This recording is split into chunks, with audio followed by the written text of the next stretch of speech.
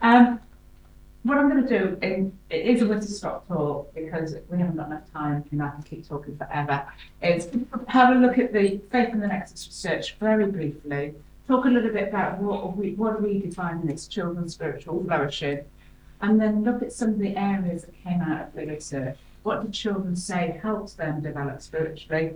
And it's making time for conversations, providing space and time for reflection, and facilitating children's encounters with the Bible. I'm very aware I'm going to have to get to that last one this time, aren't I?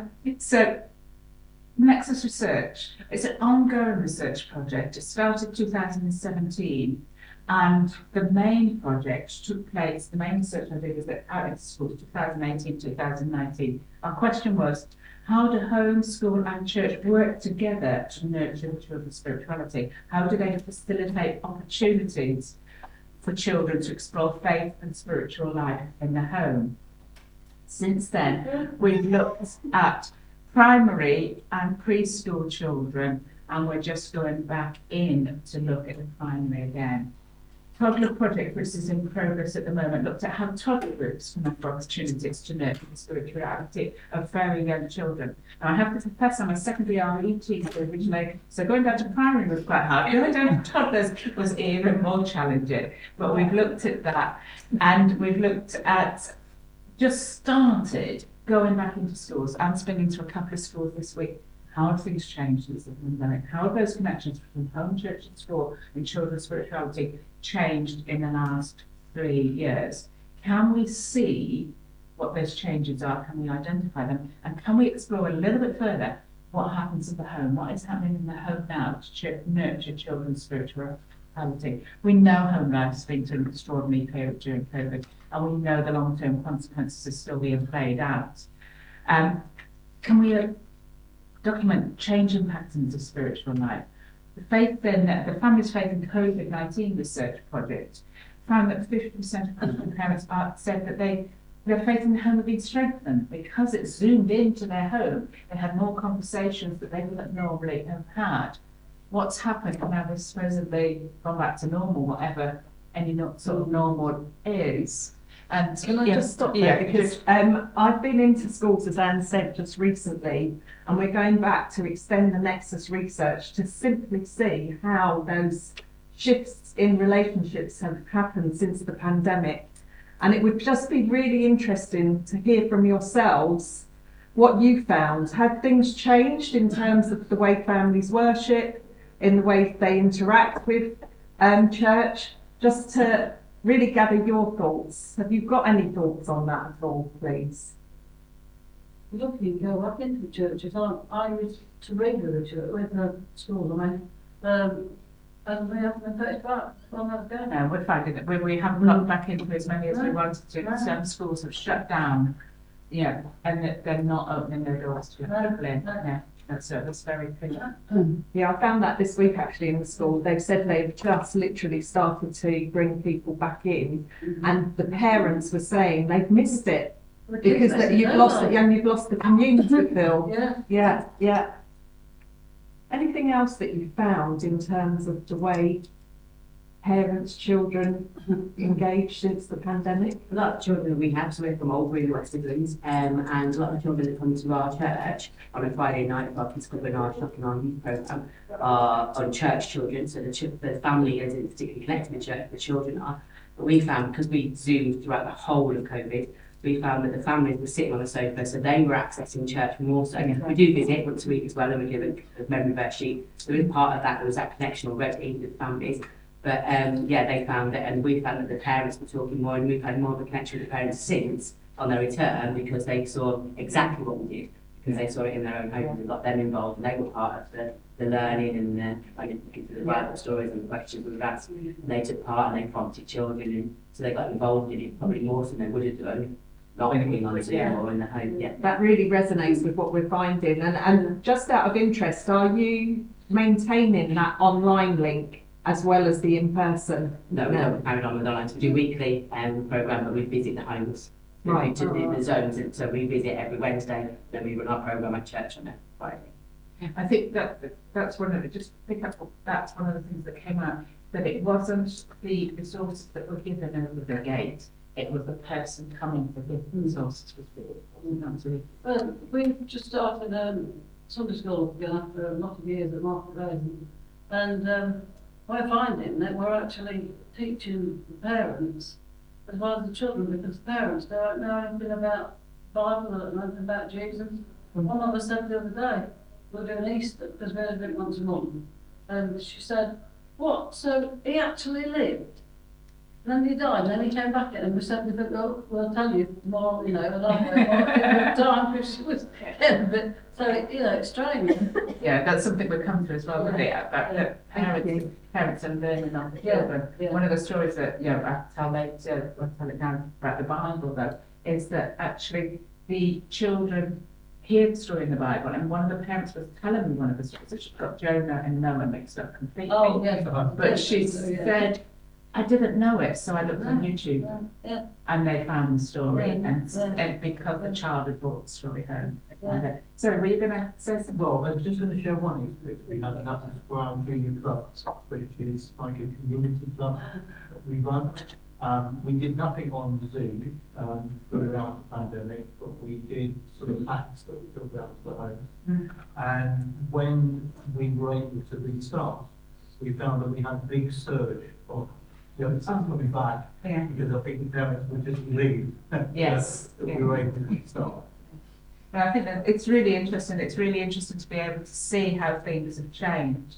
So if moving on a little bit, as we've sort of developed this, I started at the beginning with talking about when I started research spiritual development, we're looking at spiritual development, and then got pushed back a bit because actually it's not a development in the terms of school where you're going from like maths, 5 to 11, you've got to see the development like that. It's more about spiritual flourishing. So we've used the term spiritual flourishing now.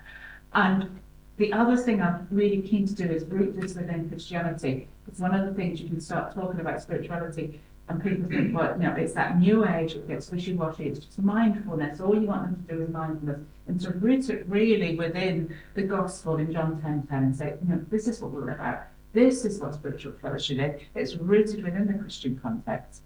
But it's not a thing you're spiritual and you're not. It's a dynamic thing. It's an ongoing thing. And it's all about relationships. It's all about relational spirituality, relationships of self, the others, creation, transcendent, and that Martin Buber's thing of the I-thou relationships. They're really deep, intense relationships, not, distance. And that's what we want for our young children. We want them to be spiritually flourishing. And we want to provide them opportunities within home, church and school so they can flourish spiritually. The other thing I get pushed back on is, well, when does faith come in this? This is just, you're just making them spiritual beings. Well, we argue that being spiritual flourishing is the core, is the underpinning, and the faith comes and builds on top of that. The faith is tethered to that. But without the spiritual underpinning, you don't build the faith. And so connecting with a child's spiritual core from their earliest years provides that fertile environment for engagement with faith and relationships with God. The other thing that we need to say before we look at it is children, is working with children. Children are not passive vessels just waiting to be filled. Children are co-creators of their religious socialization, that they are active agents on their spiritual journey. They're not passive, yet to be socialized, not yet to know. We're not pouring things into them because they're going to become something. They are beings in the here and now. And that's not what we need to remember, that we're giving them support because they are beings in the here and now. And to do that, we need to listen to their voices. We need to actually listen and really listen to what children say, not pay token listening and say, like some of the school counselors, they listen and then they never do anything that the child ever says, but actually listen intently. What is that child really saying? So the way we organised our research was the main focus when we go into schools and do the research, first people we want to speak to other children. What can the children tell us? And then we're pull in the adults. How do they give this picture? The surrounding picture, but actually we want to hear the voices what the children say. So the key findings are from the voices of the children. What do the children say?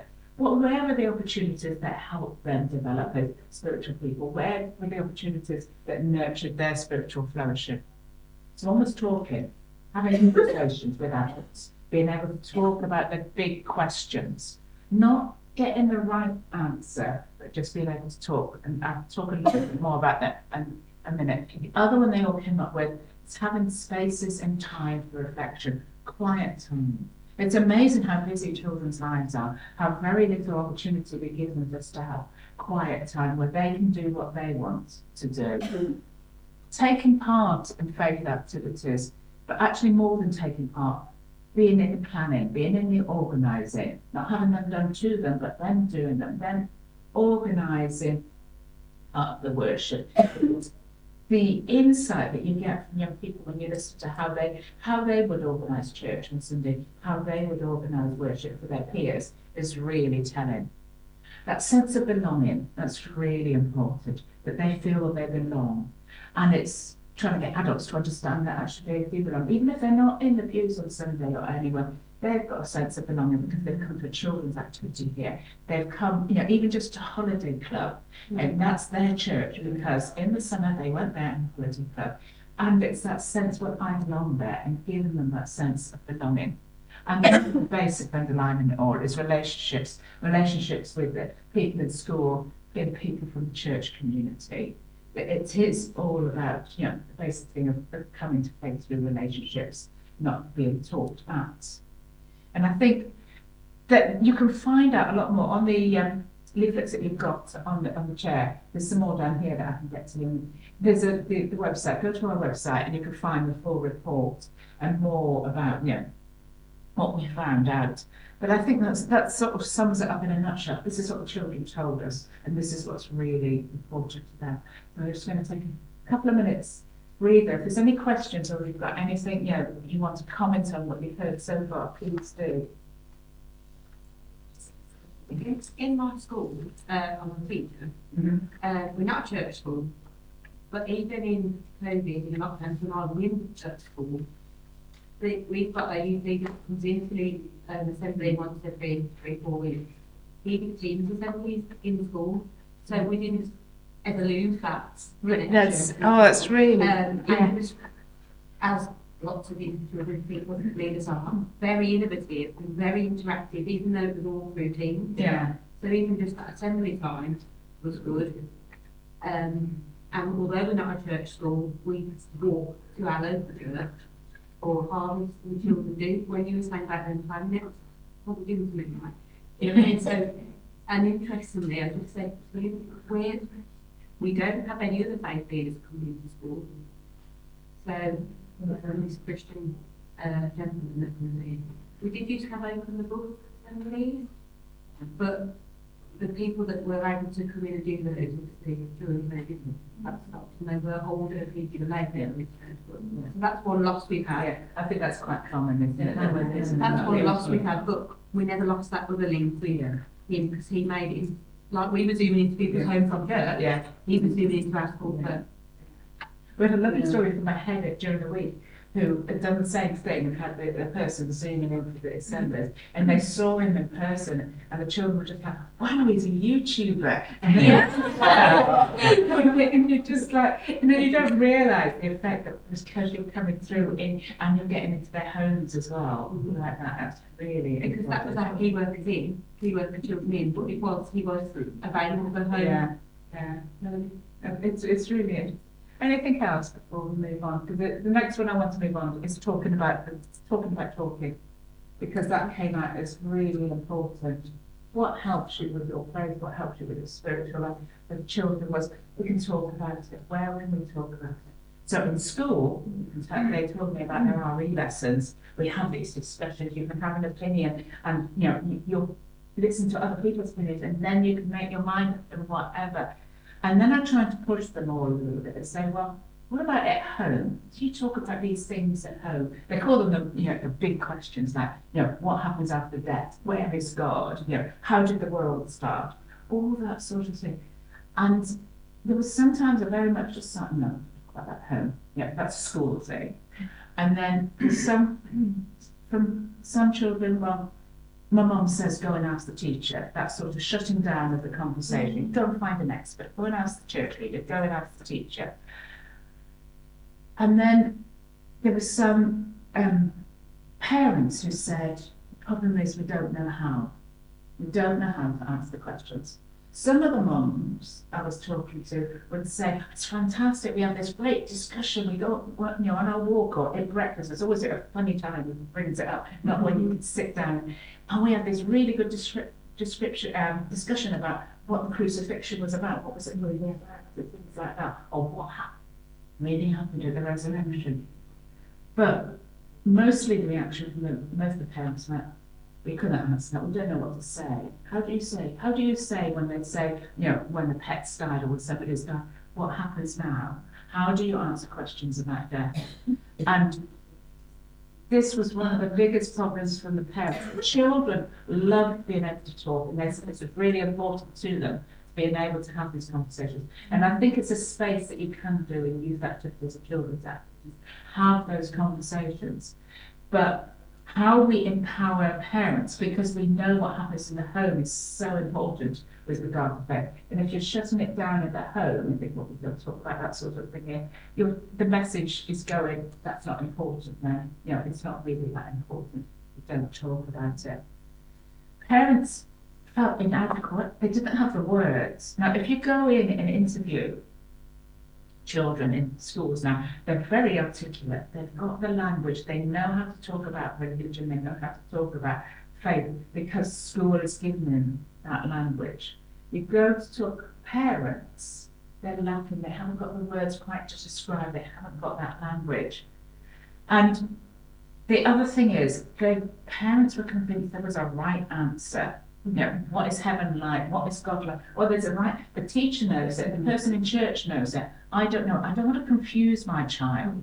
I don't want to give them any confusion. So they go and ask the right person to get the right answer. Embracing that and saying, there's no right answer. You can go and ask your teacher, you can ask your church, but you will get an answer, but when not the right answer, because you've got to work that out, to search that for yourself. And I just picked that up from going into a school this week. Again, I was in schools and I was talking to parents and their child or children. And this year 3 was the most articulate year 3 I'd ever listened to about God and Jesus, and she was beaming. She was something like out of the film of Matilda. She was just brilliant. I fell in love with her. And she was telling me how she comes home from school and she tells her mum all about the Bible and about Jesus. And her mum is actually quite an active Christian herself. But she said she's amazed at what her child comes home with, and that she feels inadequate sometimes, as Anne was saying, in how to respond to that, what to say. And as Anne was saying again, this was resonating with that parent. I don't know how to answer her. I don't know what the answer is.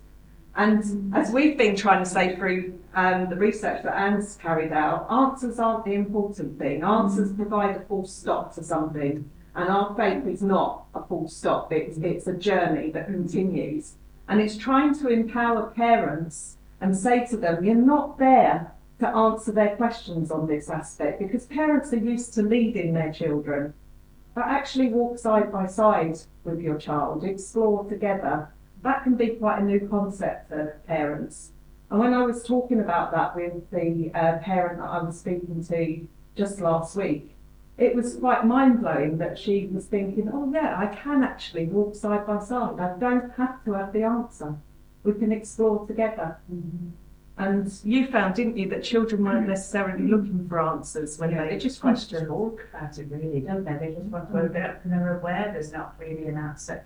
The other type of parent that I came across was one who said, well, I don't want to influence them. They've got to make their own mind up. If I tell them, and that was really quite common, that parents thought that it's up to them to make their own mind up, so I don't tell them anything, which I feel really frustrated attitude. But I love them. Well, it's their decision. And there was a mum of a 6-year-old saying, well, it's her own decision, so no, we don't talk about that. She's got to make her own mind up when she's older. And again, it's that huge loss that you've got. That, well, if you're not going to talk about it at home, well then, the child's perception, well, it can't be that important because mum never mentions it, and it's just getting that across that actually it's quite okay just to talk about it. You're not indoctrinated, it's fear, you're indoctrinated, not indoctrinated. The other thing that came out from our faith talk was, who do you talk to now? but it's grandparents. Who do you ask these questions of at home? And it's often when I had a conversation with my nan or I had a conversation with my granddad and we were talking about this. And I think we underestimate that connection, that intergenerational connection, and that there's a lot to be supported there. I was telling the story before of Ed, who it's not his real name, who I met he was in a secondary school and he was in the nurture group, and children came in that group and they just stayed in that group. Sometimes they went to proper lessons, but mostly they had all their lessons there. And I spoke to Ed after he led the class worship for this small group of children. And he did it brilliantly. He talked about God, bringing God into school from the outside, and you talk about God. And I said to him, well, what do you want to be? What's your ambition? And he said, not to be thrown out of school. And I thought he was joking. I said, no, really, miss, I don't want to be thrown out of this school. I like it. And he'd obviously had experience of being thrown out of other schools, and he just wanted to be in this school. And I said, well, your worship was fantastic. How did you do that? Well, I go with my grand to the Salvation Army every Sunday. And he just thought, yeah, that was it. That was enough for him. He got it. And he could bring it, and he was quite confident sharing it with his peers, with this little group. And I think we underestimate, we're not aware, we need to sort of, big it up somehow, that this happens and it matters and it makes a difference. But the question I come back to with this, and we haven't got the answers, we keep being reminded that we're just a research unit, we just go out and we do the research and we let other people do it. But how do we support families to engage in these conversations and walk with their children? And what resources can we provide to parents who find these conversations really difficult to have? Now, we've created a few resources and we've created a little animation, but really it's others to go away and say, well, children need these conversations, children value these conversations. What can you do to encourage your parents to engage with the child in these conversations? So let's stop for another couple of minutes and get some more water. Oh, sorry, Inga, just like, anybody got any questions or anything? The brochures that you've got on your seats that you've picked up, you'll notice that you'll be missing this section here. If you go onto the website, you'll get the poster section, and really what it does is it gives you nuggets of evidence-based information from the main reports, from which you can generate questions, which generates discussion. So these are great to be using in small teams, but also if it is something where you want to bring to the parents, we have a parents animation as well, which you can find on here, and it speaks about the research, but from a parent's perspective, and it's very supportive in the way that it's put across.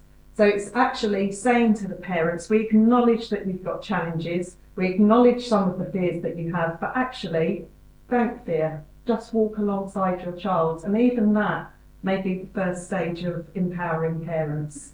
So there's some really good resources on the site there. Any more questions? It is very much a wish to stop to all this. We could talk for ages about this. But the next bit that I want to look at is reflection spaces and times.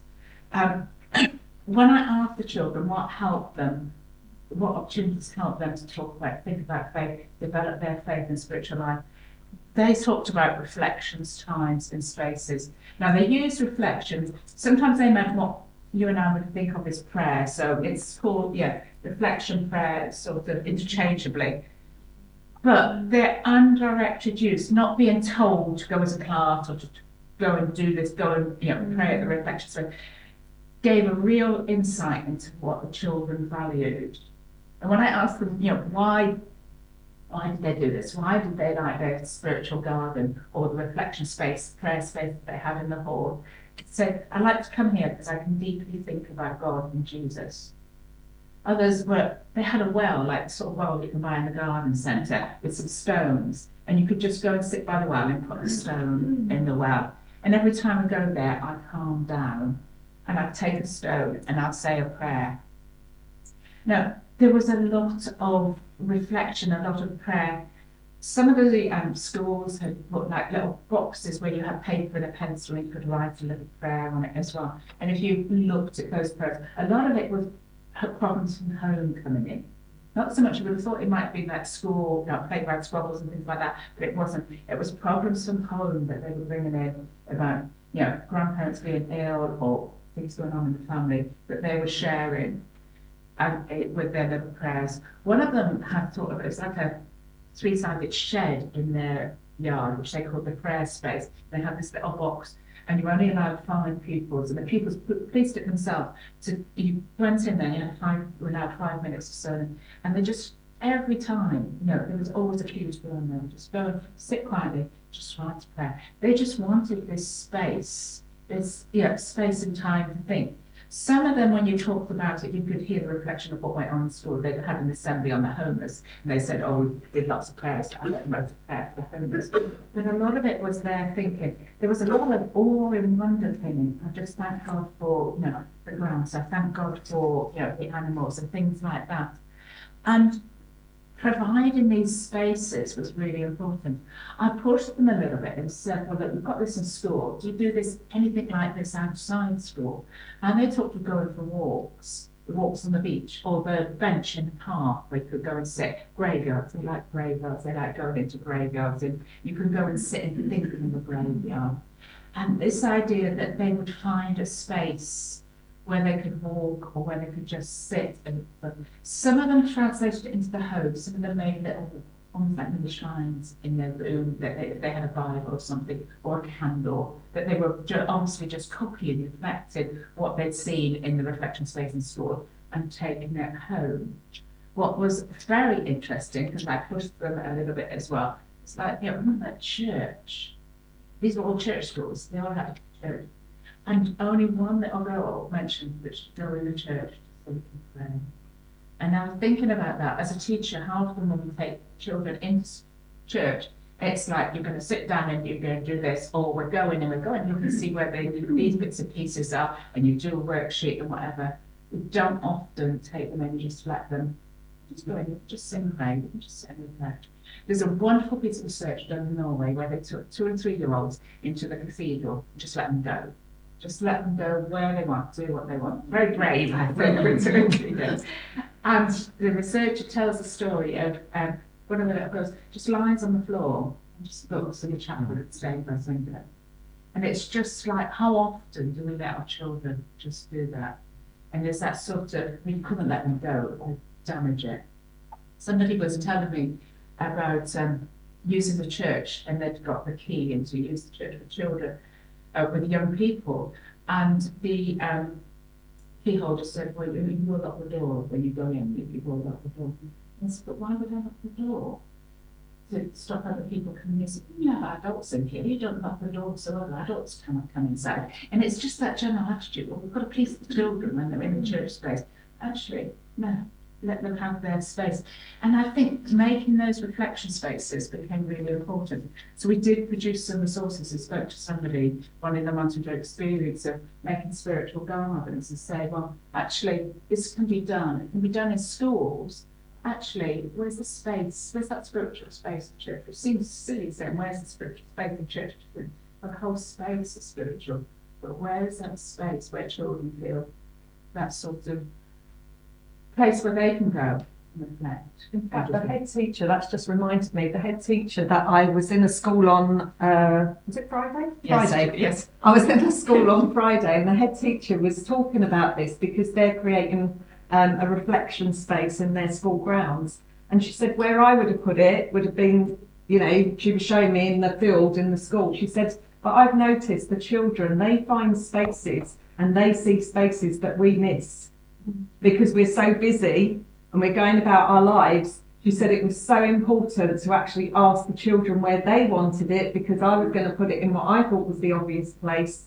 And she said there was this tiny bit of waste ground, and it intrigued the children that they wanted to create from that waste ground. She said, I would never have thought about that. But she said, it made her realise and her staff how often we go through life and we're missing things that they're picking up. So, Is it, sorry, can I Is that available? Yeah, you can just download it. It's, Download. Yes, Yes, yes. if you go to nice, I think it's on the back of the leaflets that you've got there, nice.org, yeah. And we've just got all the resources there. If you really wanted it printed out like that, gosh, contact us and sort of say it's A3 poster. But it's just stimulating and thinking and giving ideas. And so some of it, I wrote this report and a lot of it I would say, well, it's just common sense. It's just so obvious what I'm saying. It's just common sense. But it needs to be said, and it needs to be said, well, this is what the children say. This research shows this. And then you can go and take it away and say, well, actually, this is what children say they want. This is what children say they need. And, just to give them those spaces, I think is so important. And to listen and work with the children. And now I must get to this bit because my guest is sat there, is encounters with the scripture. That was the other thing I pressed the children about when we were talking about, well, what else helps you? Now, this is a little bit which didn't come up so much in their conversations. It was me then sort of saying, well, what about the Bible? Do you read the Bible? Do you read the scriptures? And, how often do you read the Bible? How often do you listen to Bible stories? And I got in school, they opened the books. That's where they saw it. And in RE, they could do, in RE lessons, we do that. And it was like, well, do you do that at home? And that's where it sort of fell quite flat. There was very little engagement. So I like trying to unpack why are they not engaging with the Bible at home?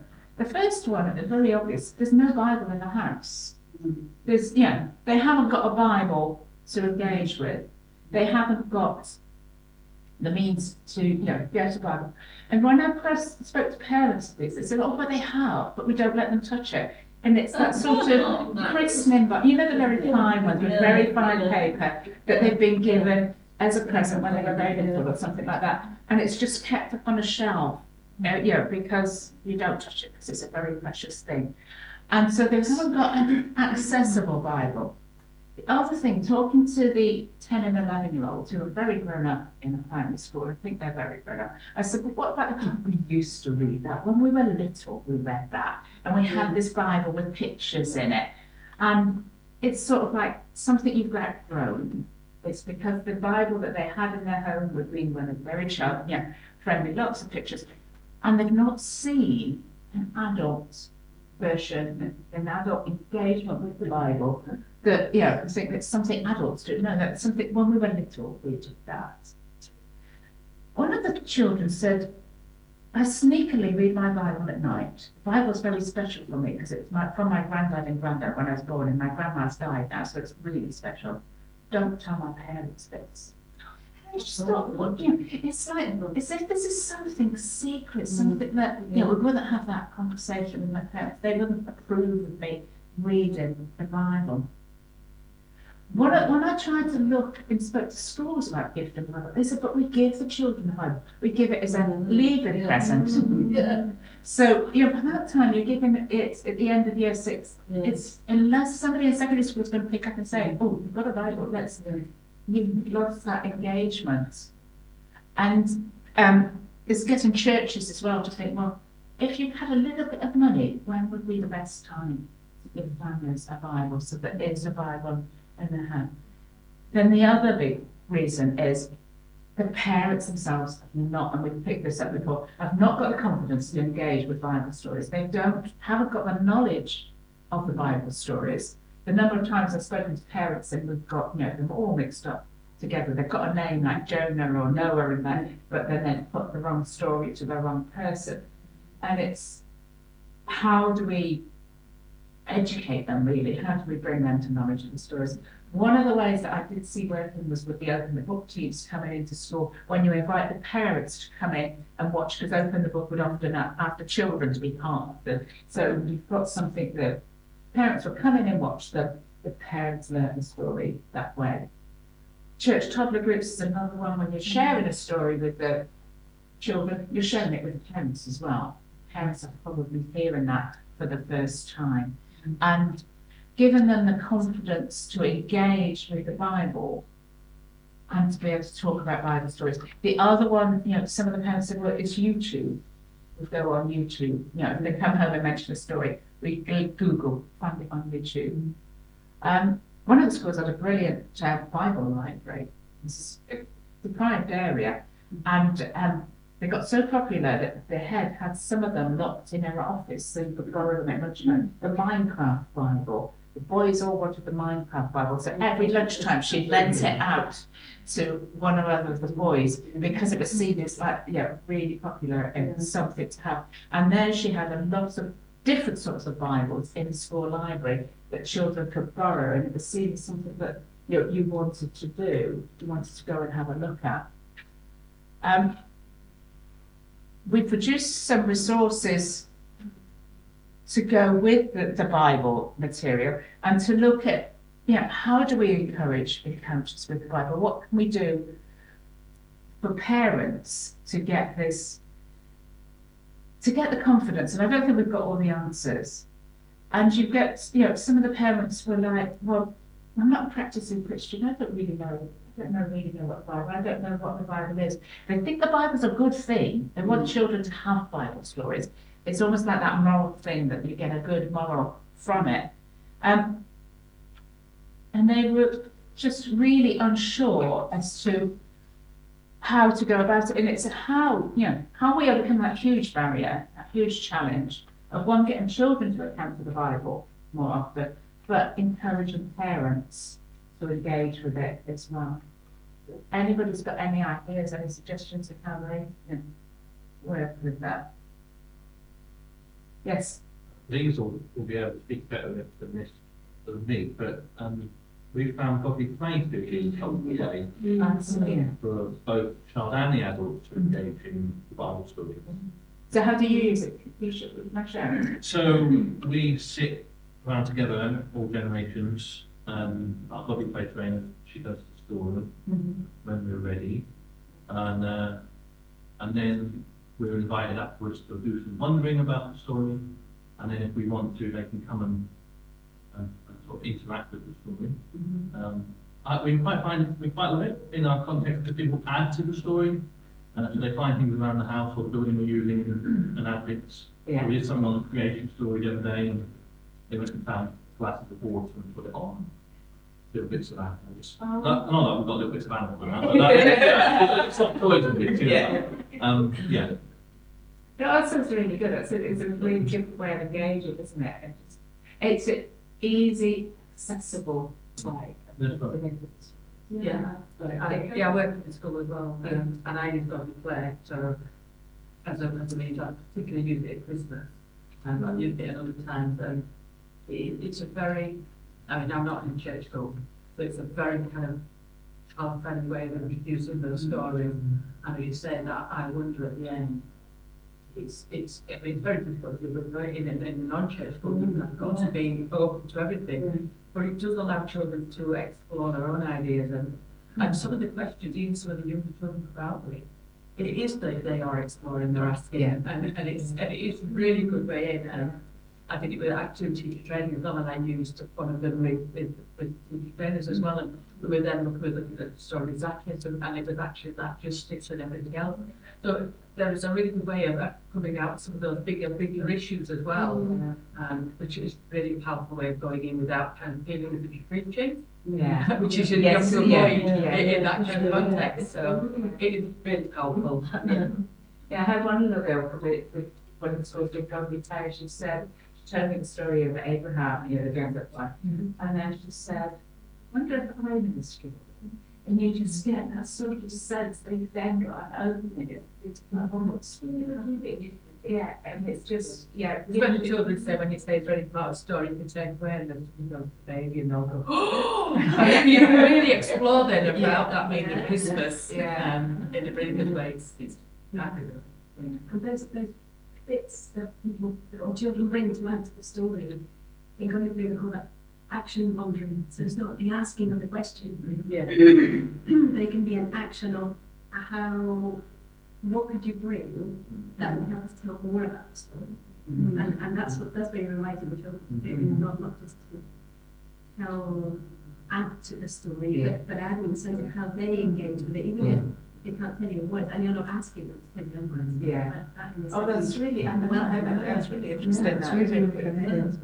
so often that is an act of worship. It's not something Oh, yeah. Yes. absolutely sacred. Yeah. And that's where the understanding of childhood theology Yeah. is about children knowing God even before they have language to say. Yes. And Yeah. that's when bringing something, and they can't tell you why. Yeah. They don't necessarily want to tell you why, but you know that means something. Yeah. Is there any time or any context where you can use godly play with parents in situ? Because I was in the toddler group as well, and I was talking to a parent and saying, "How do you feel about this?" She wasn't active in her Christian faith. She was born into her faith, but didn't really practice. And I was saying to her, you know, how do you feel about this Bible time during toddler time? She said, I actually love it. She said, because I get embarrassed to ask questions. And yet I'm sitting listening to some of these Bible stories and I'm thinking, oh, that's what happened and that's what that one's about. And she said, in one sense, I'm learning as well while I'm sitting with my child, and I'm learning in a way that I don't have to ask those embarrassing questions. I can just take it away. And just listening to you there talking about godly play, I'm wondering what value there might be to have parents just come and watch that. Yeah, I think you have to think it through carefully, because having the parents can mean that the children then think, oh, I have to give the right answer. Yes. Mommy's here, or daddy's here. Yeah. But at the same time, if it's whether you do a session with just parents so that they realise what it's about and then bring them together, explore each context of it individually as well. But there's something about needing to give adults permission to not have the right answer. Yes, exactly. Yeah. Yeah. We do it within Mets Church. So when we do Mets Church, we do everything God play at the end, and we take the children and their parents to another room. And the parents all sit around, but the children come, and it's really good that they all hear that same message. Exactly. And then it can go away with that. I think it is meant to be accessible. Yeah. Research 9.org for Church of England actually researching parent toddler group. Yeah. It found that there was, I forget the number now, it's extremely high. Percentage of parents, even if they aren't church based or have no faith, if they attend a faith-based parent toddler group, they have an expectation that there's going to be some spiritual input somewhere in their experience there, and are extremely disappointed when there isn't. So I just say that because from what you've just said, what a great opportunity to introduce godly play in that environment and be confident that the vast majority of parents who attend those groups are expecting and wanting that. Yeah, and I think that's one of the messages we want to get out there is that the parents know it's a church toddler group, but they're expecting something of faith there, because a number of the leaders that we talked to said, well, we couldn't do it, it's just the local families, we don't dare do anything explicitly Christian, we don't want to put them off. And you think, well, actually, there's lots of toddler groups they could have chosen. They've chosen to come along with the church anyway. And you talk to the parents and they said, oh, no, we decided that. We knew, that faith that was going to have the Bible story, the worship God. That, oh, we like that. That's why we come. And it's just getting that perception across that, that's my parents who, well, we want them to make their own mind up. We don't want to push anything on it. We're too apologetic sometimes. We have to be sort of more confident in I was the top leader at Boston for a number of years, and when I took it over, they were in that mode. We don't want anything to do with, We gradually introduced it, and they've continued now that they do the story or something, But at Market Road, we have a prayer at the end. And I think they'll know it's going to come, And I think it is that sense that when you talk to the parents and they say they've come to that they belong, they feel they belong to church because there's been that. I saw a fantastic thing in a toddler group actually. The leader said to the parents, I'm no good at singing, no good at music. She's okay, the toddler group sessions. But she said, I just can't do this, I'm going to hand it over to you.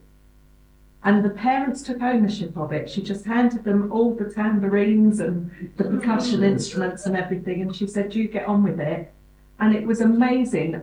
They really enjoyed it. The parents enjoyed it. The grandparents loved it. Carers loved it. And they came together, and she stood on the outside, and we were able to watch them and the children all come together with the parents leading it.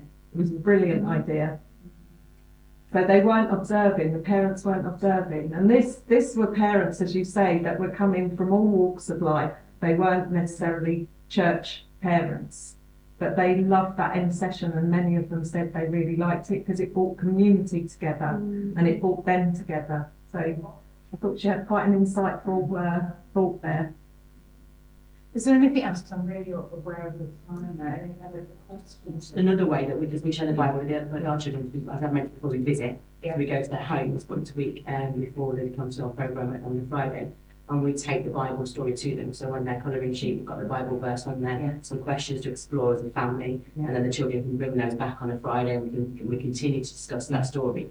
And some of the parents say, oh, we come back home, they talk about that, and oh, did you find out that answer? So we've had that conversation to explore beforehand, Yeah. and then on the door we go out and say, please ask your child about, that's what we've done today, please ask your child about. So they can link all of that together. So the colouring sheet they get on the Wednesday, and then on the door on the Friday, and it just brings it all together, and to kind of explore a bit more themselves. And they're, like I say, they're unchurched families, so you look at the Bible, and I just, as we were talking, and I just said to you, didn't I, about putting a QR code on there to link to the story on YouTube. We could wait then for them to access that and give them those opportunities to and prompts to share that as well. And I think you really think how they're not going to pick up a book and do that, but actually, yeah, that's a QR code to link straight to the YouTube. Yeah, just on, I'm sure everyone knows about It's Alive comic as well, which is excellent. That's got the Bible story there. And we find that families kind of were doing that together. And I think it's getting those activities that they can do together and that. Because I know one of the there's a Catholic church where someone sent this stuff and it just was left with their satchel, it doesn't go. But actually, when you talk to the parents, they do. They find that it's got a little word search or little. Well, we do that, and then we talk about. Yeah, it is engaging. It's another means of connection. Possible to say, I know looking around a number of people who trained me to share godly faith stories. If anyone is interested in knowing about how the Salvation Army could fund you and enable you to do that training for your own call, come and see me at the Godly Faith store. Anyway, thank you. Absolutely, thank you. I think we've run over our time. So if there's anything else, if you want to catch any of our resources, please either download them or just email us if there's any other questions that you've got. Yes, we did just want to say a thank you because you've just done 2 back-to-back sermons. It is amazing though, because you're looking at the minds. I wanted to get the minds in this room together for ages. So walking in and saying, oh, you're all here, brilliant. So I hope you found it useful to meet some of the Salvation Army crowd. Yeah. And was it useful? Dr